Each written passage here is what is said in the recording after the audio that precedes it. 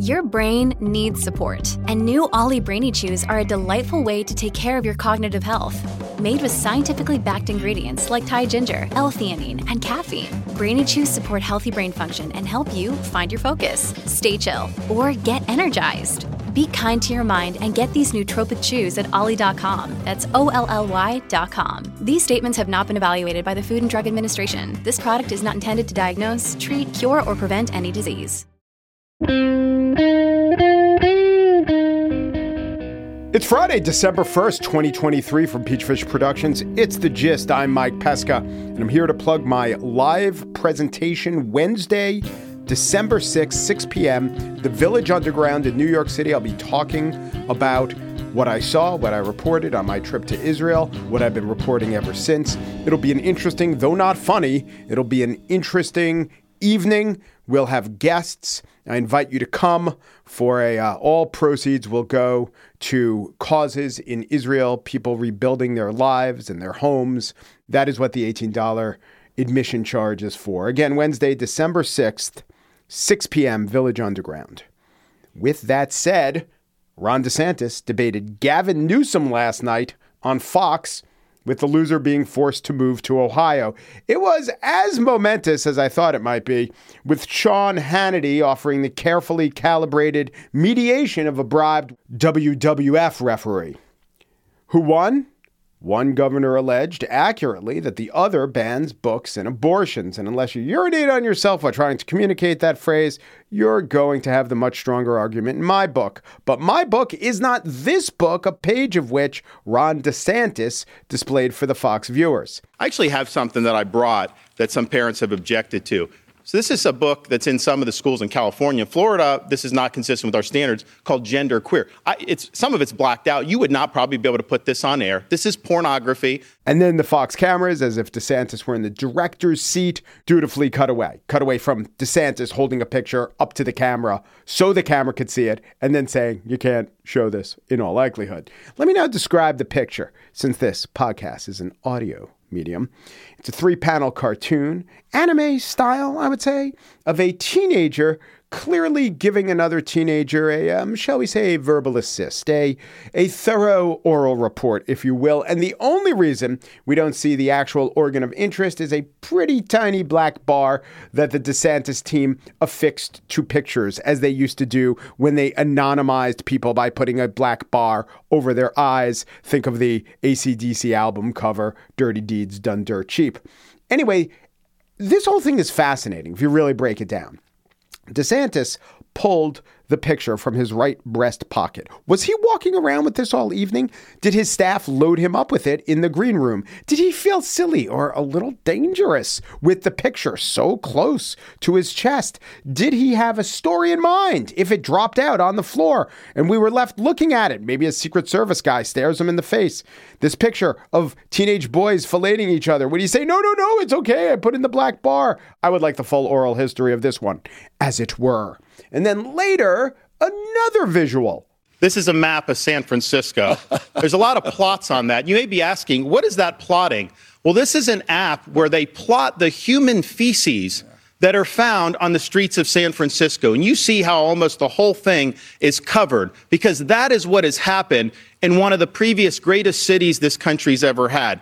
Human feces is now a fact of life. Once again, this picture of a map with a lot of brown spots coming from DeSantis's right breast pocket. I wonder, did he have both pictures in there simultaneously? Or once oral sex was deployed, did Team DeSantis load him up with poop pic?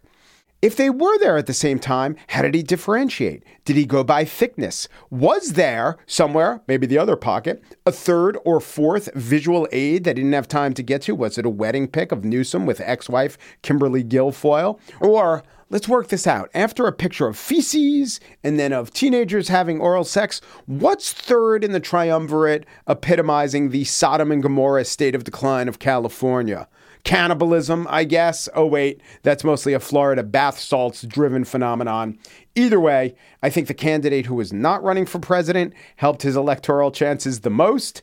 And I think barring a very, very copious use of an overhead projector, maybe conducting his next debate from inside the Vegas sphere, I think that Ron DeSantis doesn't have many more paths to rising in the polls amongst his fellow Republicans. On the show today, from DeSantis to Santos, a reckoning for the Republican of limited rectitude. But first, many a political pundit has compared the inner workings of Washington, D.C.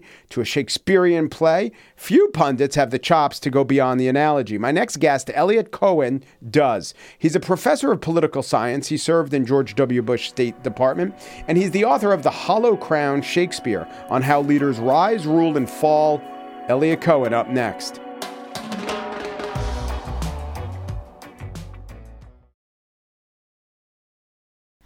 Elliot A. Cohen understands power. He was the dean of the School of Advanced International Studies at Johns Hopkins. He's currently Arlie A. Burke Chair in Strategy at CSIS, Center for Strategic and International Studies. Those are titles, but he helped craft United States foreign policy, a very influential military thinker.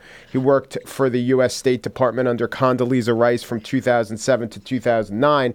And also, the man loves Shakespeare, and he has written a book that married his various interests. It is called The Hollow Crown: Shakespeare on How Leaders Rise, Rule, and Fall. And it's rare to get an observer of rulers up close and a person who understands Shakespeare this well. So welcome back to The Gist, actually, Mr. Cohen. Well, thanks, Mike. It's great to be back with you.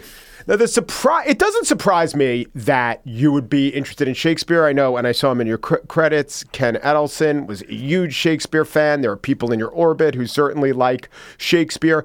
But the particular Shakespeare that sparked your interest in comparing leadership to the 17th century works of the Bard was odd to me. It was Henry VIII, which is, I've seen a lot of Shakespeare. I've never seen that one. Yeah, well, it doesn't get put on all that much, which is a pity. For a long time, people weren't sure whether it was really completely Shakespeare's product. I think the consensus is this was a collaboration. But there was what triggered my interest in doing a book was seeing a production of this at the Folger Theater here in Washington, D.C. And there's a great moment when the Chancellor, Cardinal Wolsey, has suddenly been deposed by Henry VIII. And he gives one of these marvelous soliloquies. And if you'll forgive me for just quoting it from a bit, he says, "Farewell." And this has happened to him very, very suddenly. He didn't expect it at all. "Farewell, a long farewell to all my greatness. This is the state of man. Today he puts forth the tender leaves of hopes. Tomorrow blossoms and bears his blushing honors thick upon him. The third day comes a frost, a killing frost. And when he thinks good, easy man, full surely his greatness is a ripening, nips his root. And then he falls as I do. I have ventured like little wanton boys that swim on bladders this many summers in a sea of glory, but far beyond my depth. My high-blown pride at length broke under me and now has left me, weary and old with service, to the mercy of a rude stream that must forever hide me." What's a great soliloquy, but I was listening to it and I said to myself, I know that guy.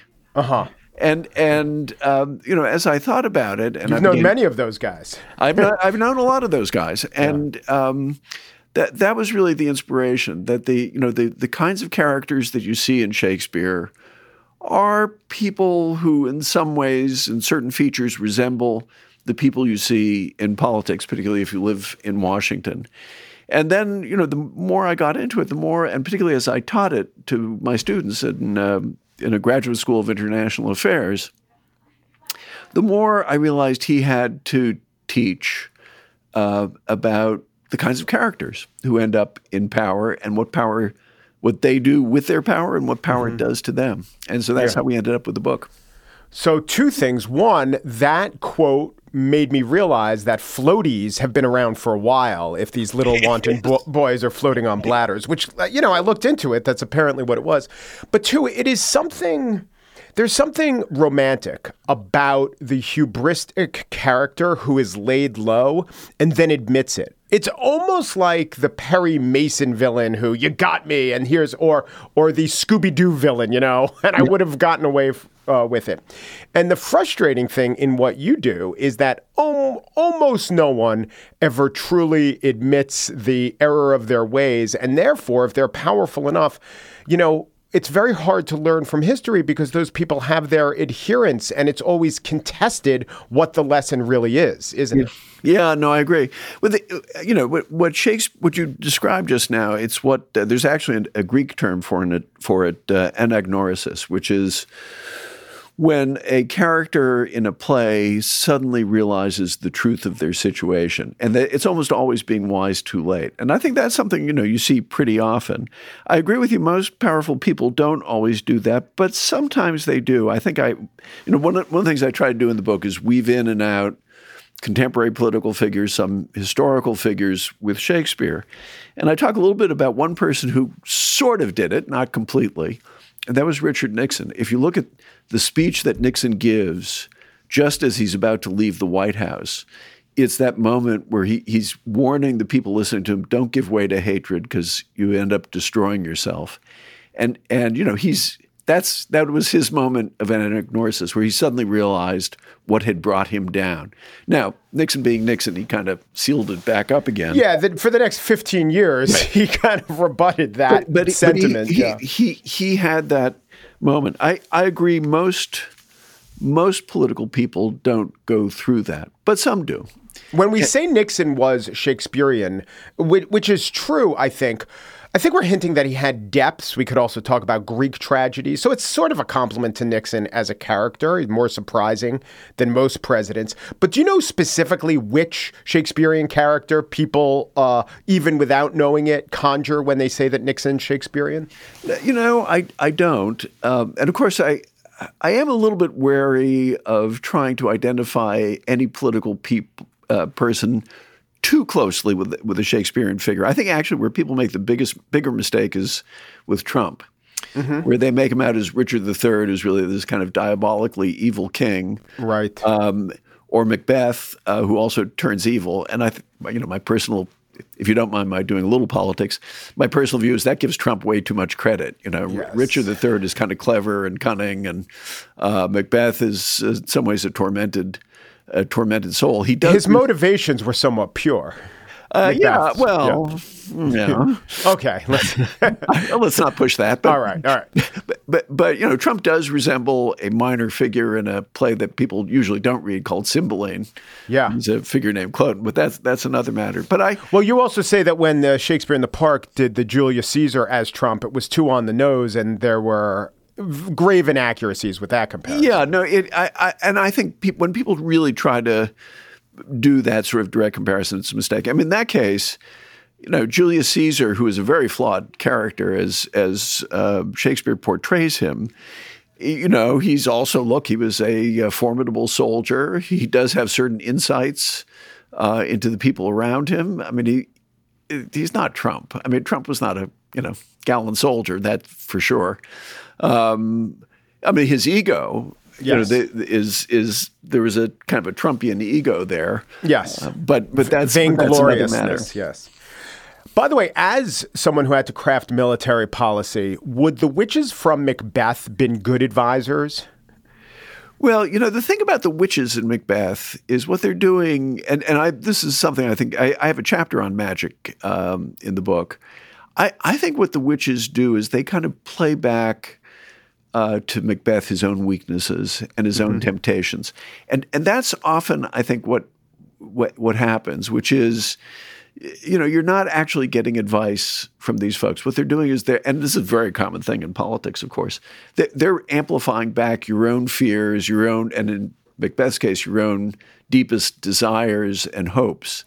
And that's how you really get into trouble, when you're no longer entirely rational about assessing your situation, and instead you're listening to either hopes or fears, which is what happens to Macbeth. Right. If you have a source, let's call him Curveball, who comes up with information, you have to think about that with a lot of skepticism. Now, in Macbeth, the witches didn't lie, but they spoke in these sort of mysteries. And it seems to me that a lot of intel is of that ilk as well.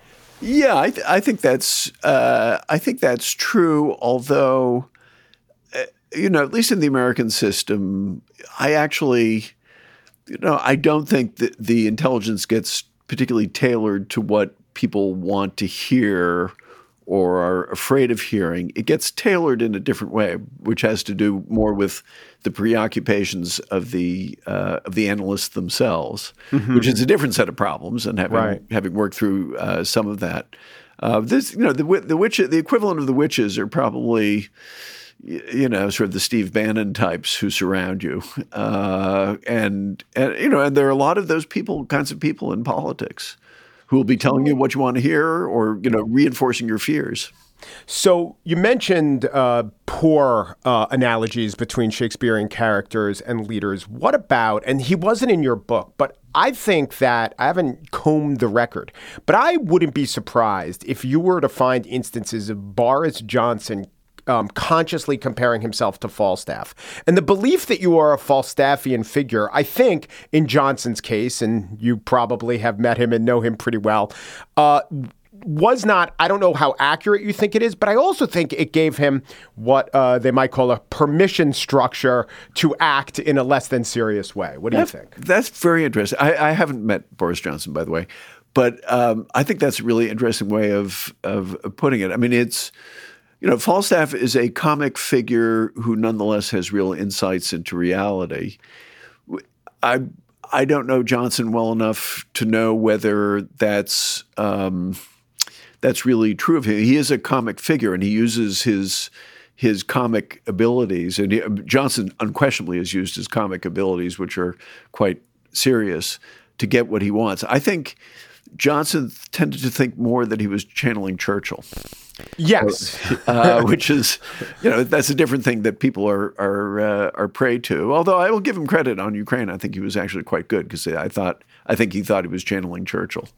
Oh, that's interesting, right? He thought he was Churchill, but he really was. Churchill thought he was Prince Hal. He thought he was Harry, and Johnson thought he was Churchill, who thought he was Harry. But I'm saying he was really Falstaff. So the one thing I would say about Falstaff, and I'll let people form their own judgments about Boris Johnson, is he's funny. He has a certain kind of practical wisdom. There's no question about that. And he's very human, and we warm to all that. He is fundamentally an irresponsible person. Yes. And that's the real problem. And that's why when Prince Hal becomes Henry V, he's got to dump him, because Falstaff will always be irresponsible. Yeah, which is, okay, so that's sort of the English electorate in that case. Anyway, moving on. We talked a second ago about how nice it would be if people on their deathbed or later on would come to realize the error of their ways. By the way, I'll throw, sticking with English politics, Tony Blair did something of a mea culpa tour post the Iraq War. But I also think he held on to, certain parts of the argument where he gave the impression that he was owning up to his mistakes, but really he was trying to, do the thing that motivated by ego or also the continuation of power where he didn't really totally come clean. What do you think of that? That's interesting. I think, you can never tell what some of these senior political figures really deeply do believe. And of course, and I think one of the things, and again, Shakespeare, I think, does show this, in order to be in those positions and wield that kind of power and make the decisions that people make, particularly if they involve lives lost, you have to develop all kinds of psychological defenses for yourself, because otherwise you go mad. Mm-hmm. And so you tell yourself stories. I mean, I'll go with the Shakespearean figure, King Henry IV, father of Prince Hal, who is he's not a particularly attractive human being, but he's smart and he's tough. And he, on his deathbed, he sort of comes to a reconciliation with his son. But to the very end, he's telling himself a story about what happened. Now, he had actually ordered the murder of his predecessor, Richard II. But the story he tells Hal is, greatness and I were compelled to kiss. No, they weren't. You decided to become king. Right. And you bumped off your predecessor. And I think that's a very common thing in politics, where you tell yourself, well, I had no choice. This was thrust upon me. And, and it turns that I think frequently turns out not to be the case. Yeah. And also, it just shows how great Shakespeare was in that he either trusted the audience to read through that or didn't care enough, gave the audience, the groundlings, other entertainments so that maybe if the questionability of that particular character's statements didn't occur to them, it's fine. To other maybe members of the audience, it would have.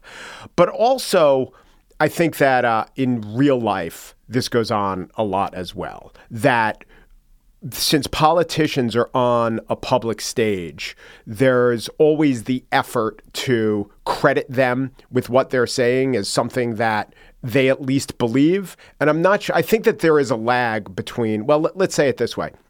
I think the unreliable narrator is something that Shakespeare embraces and we all know can be true in literature, but it is so contested in real life that it becomes something else. It becomes something other than an insight into human behavior, and it just becomes a fight about who is lying and who is not. I think that's right. Of course, the great advantage of the theater and of Shakespeare in particular is you can learn in ways that I think in real life are harder. I think Shakespeare, what part of his genius is it's not just that, the characters get taken in, we get taken in. So one of the things that's most chilling when people see Richard III, again, this is the really evil king, we get taken in by him. Mm-hmm. When he breaks the fourth wall, as the actors like to say. In other words, he begins addressing the audience and saying, can you imagine I'm getting away with this? And you know what? We laugh along with him. Mm-hmm. Or, one of my other favorite plays, Henry V, this is, the king who gives a great speech before Agincourt. My view of him is he's a real rat. He orders the massacre of the prisoners. He orders the execution of, a close friend of his. He manufactures a pretext for this completely unjust war. He's a tremendously inspirational leader, but he actually kind of despises the people that he's leading. You could go on and on. And you know what? We all fall for him. Yeah. And I think there's a great lesson for us. And I think Shakespeare is doing this very deliberately. He's giving us all the information we need. But somehow, unless we think about it and kind of interrogate ourselves about it, we miss the reality of what's going on. And that's great preparation for thinking about politics. Mm-hmm. If you ever feel yourself aroused by the inspirational words of a leader, and then afterwards you need to go back and reflect and say to yourself, is it true that because we shed his blood with him, we became his brother? It seems not. Is it more selfish than not that he told us that gentlemen in England now abed shall think themselves accursed they were not here? Or was it self-serving? I mean, the words were so beautiful. The spectacle was beautiful. It gave us that feeling, but what's the truth? I don't know how much reflection. I mean, maybe just a problem with democracy. We asked our people to reflect and learn from that. And I don't know if that is inherent in the human condition, that people could say, you know what? We were duped. Well, but this is one of the reasons why I think it is so important to teach Shakespeare and, of course, other great works of literature. I mean, part of what people can take away from this is a much greater sophistication in their understanding of what happens on the stage of our own politics. And that's why this is not just entertainment, although Shakespeare is endlessly entertaining. It's not just, love of language and literature, although, I certainly have that and I hope others do as well. Yeah. My point is there's a profound educational opportunity here, which you can get out of Shakespeare. And, I really hope to see that continue and even spread.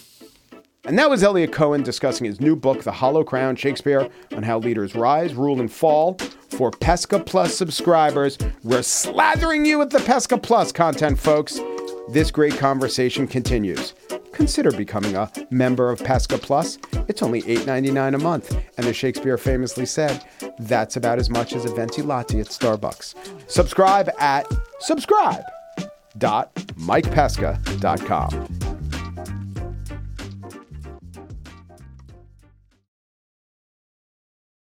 And now the spiel.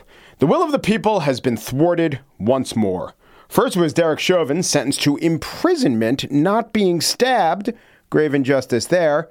Now there's George Santos, whose OnlyFans are lunatics or ironists or the actual workforce of OnlyFans. Santos wore a defiant expression during the expulsion vote, which turns out the Botox didn't work. Representative Byron Donalds of Florida voted to keep the congressman from the North Shore of Long Island in the House. He explained why. I'm upset about it because you're talking about erasing the very fabric of what's made us the greatest nation in the world. That fabric being 70% cotton, 30% polyester, and a quilted jacket from Burberry. Okay, now I have made all the required George Santos misappropriation of funds jokes. The drag queen Holocaust dog charity jokes, those are still out there and will remain so. I want to talk about the expulsion.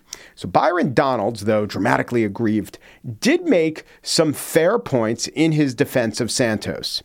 So are we going to now tell every American that if you're accused of something, you get fired on the spot? Is that not going to be the standard in the United States of America? Hold on. We have people who are athletes, they're entertainers, they're pillars of our society. Are they now going to be fired and removed from their capacity to take care of their families or live their livelihoods because they were accused? If that's going to be the standard in America going forward, I shudder for the future of our country. Okay, Mike, you promised me some fair points. That wasn't them. All right, look, Byron Donalds can't help it. If he has a plausible critique, he'll spin it up until the nation, democracy, the future of freedom-loving people everywhere are implicated. And it is weird that the examples of those who are vulnerable to denial of due process, legit concern, are, how does he illustrate it? Athletes and artists. But Donalds is saying that even a scathing ethics committee report is not a criminal conviction.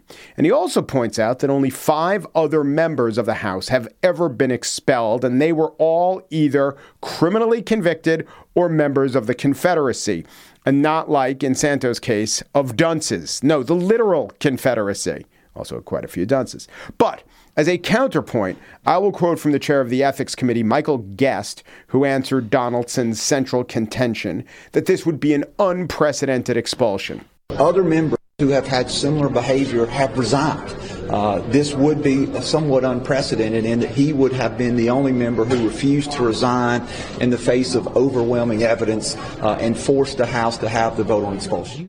I'm not unprecedented, Santos is. And that's a pretty good point. It's like when newscasters would intone over and over that the conviction of Donald Trump would be unprecedented. And that was factually true. But when Republicans said they didn't want to do it because it was unprecedented, I always thought, yeah, but it's only unprecedented because Nixon resigned.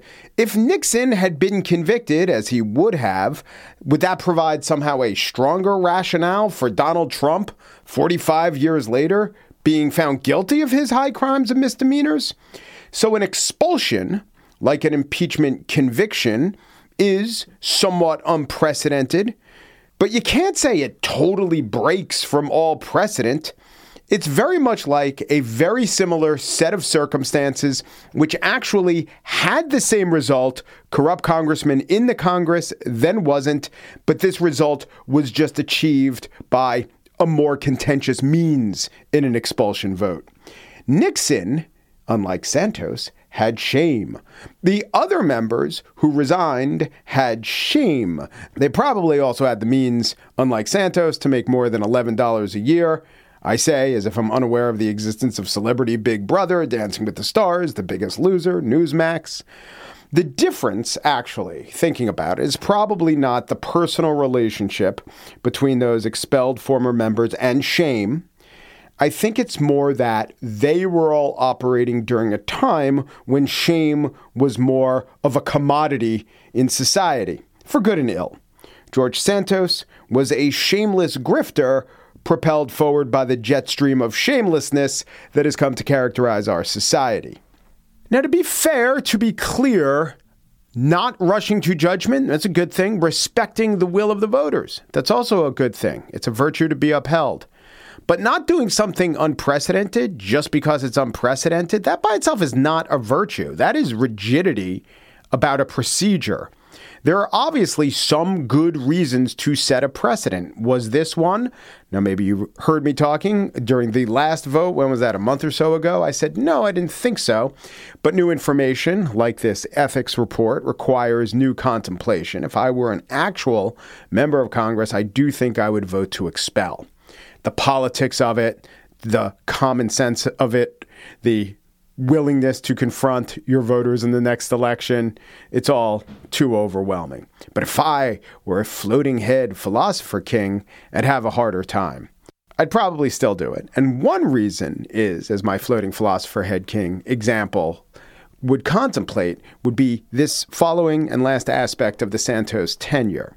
I do worry about thwarting the will of the voters. But what is the will of the voters if they don't know anything about the congressman they're being asked to vote for? In politics, there is this phenomenon of the low information voter. You've heard this phrase, and we generally decry the low information voter, but then we say, what can you do? They liked the cut of Obama's jib and Obama won. Or conversely, they thought Trump would be a good guy to have a beer with, or they found Hillary too shrill, or whatever it is. But, sometimes they get it right. Like they probably thought that Herschel Walker just kind of sounded generally stupid when he talked. And you know what? He does. And that is a legit conclusion. But it's something that we're told not to like, even if it exists. We wish more voters weren't low information voters. If low information voters were the only voters there were, we'd have to seriously reconsider aspects of our democracy. But think about the election of George Santos. No one knew the truth about this guy beforehand. He got the nomination, took advantage of an anti-incumbent sentiment and the power of political parties. But after that, he got no coverage that scratched the surface of what anyone needed to know. Not the New York Times, not Newsday, not New York One, the cable network that usually does a very good job at local politics. There was a local newspaper run by political operatives who were disinclined to like Santos, who pursued and published a fraction of Santos's malfeasance. They actually more accurately raised legitimate questions about it, but that was it. It went ignored. That's the greater shame than George Santos or anyone who cast an expulsion vote in either direction today. There literally wasn't one voter who voted for George Santos who knew the first relevant thing about George Santos. Well, maybe there was one, and that would be George Santos. And who the hell is that guy when you get down to it?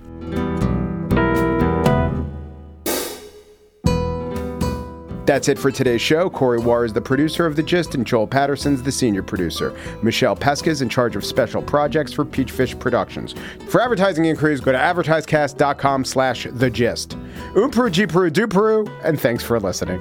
Under Clause 5D of Rule 20, the chair announces to the House that in light of the expulsion of the gentleman from New York, Mr. Santos, the whole number of the House is now 434.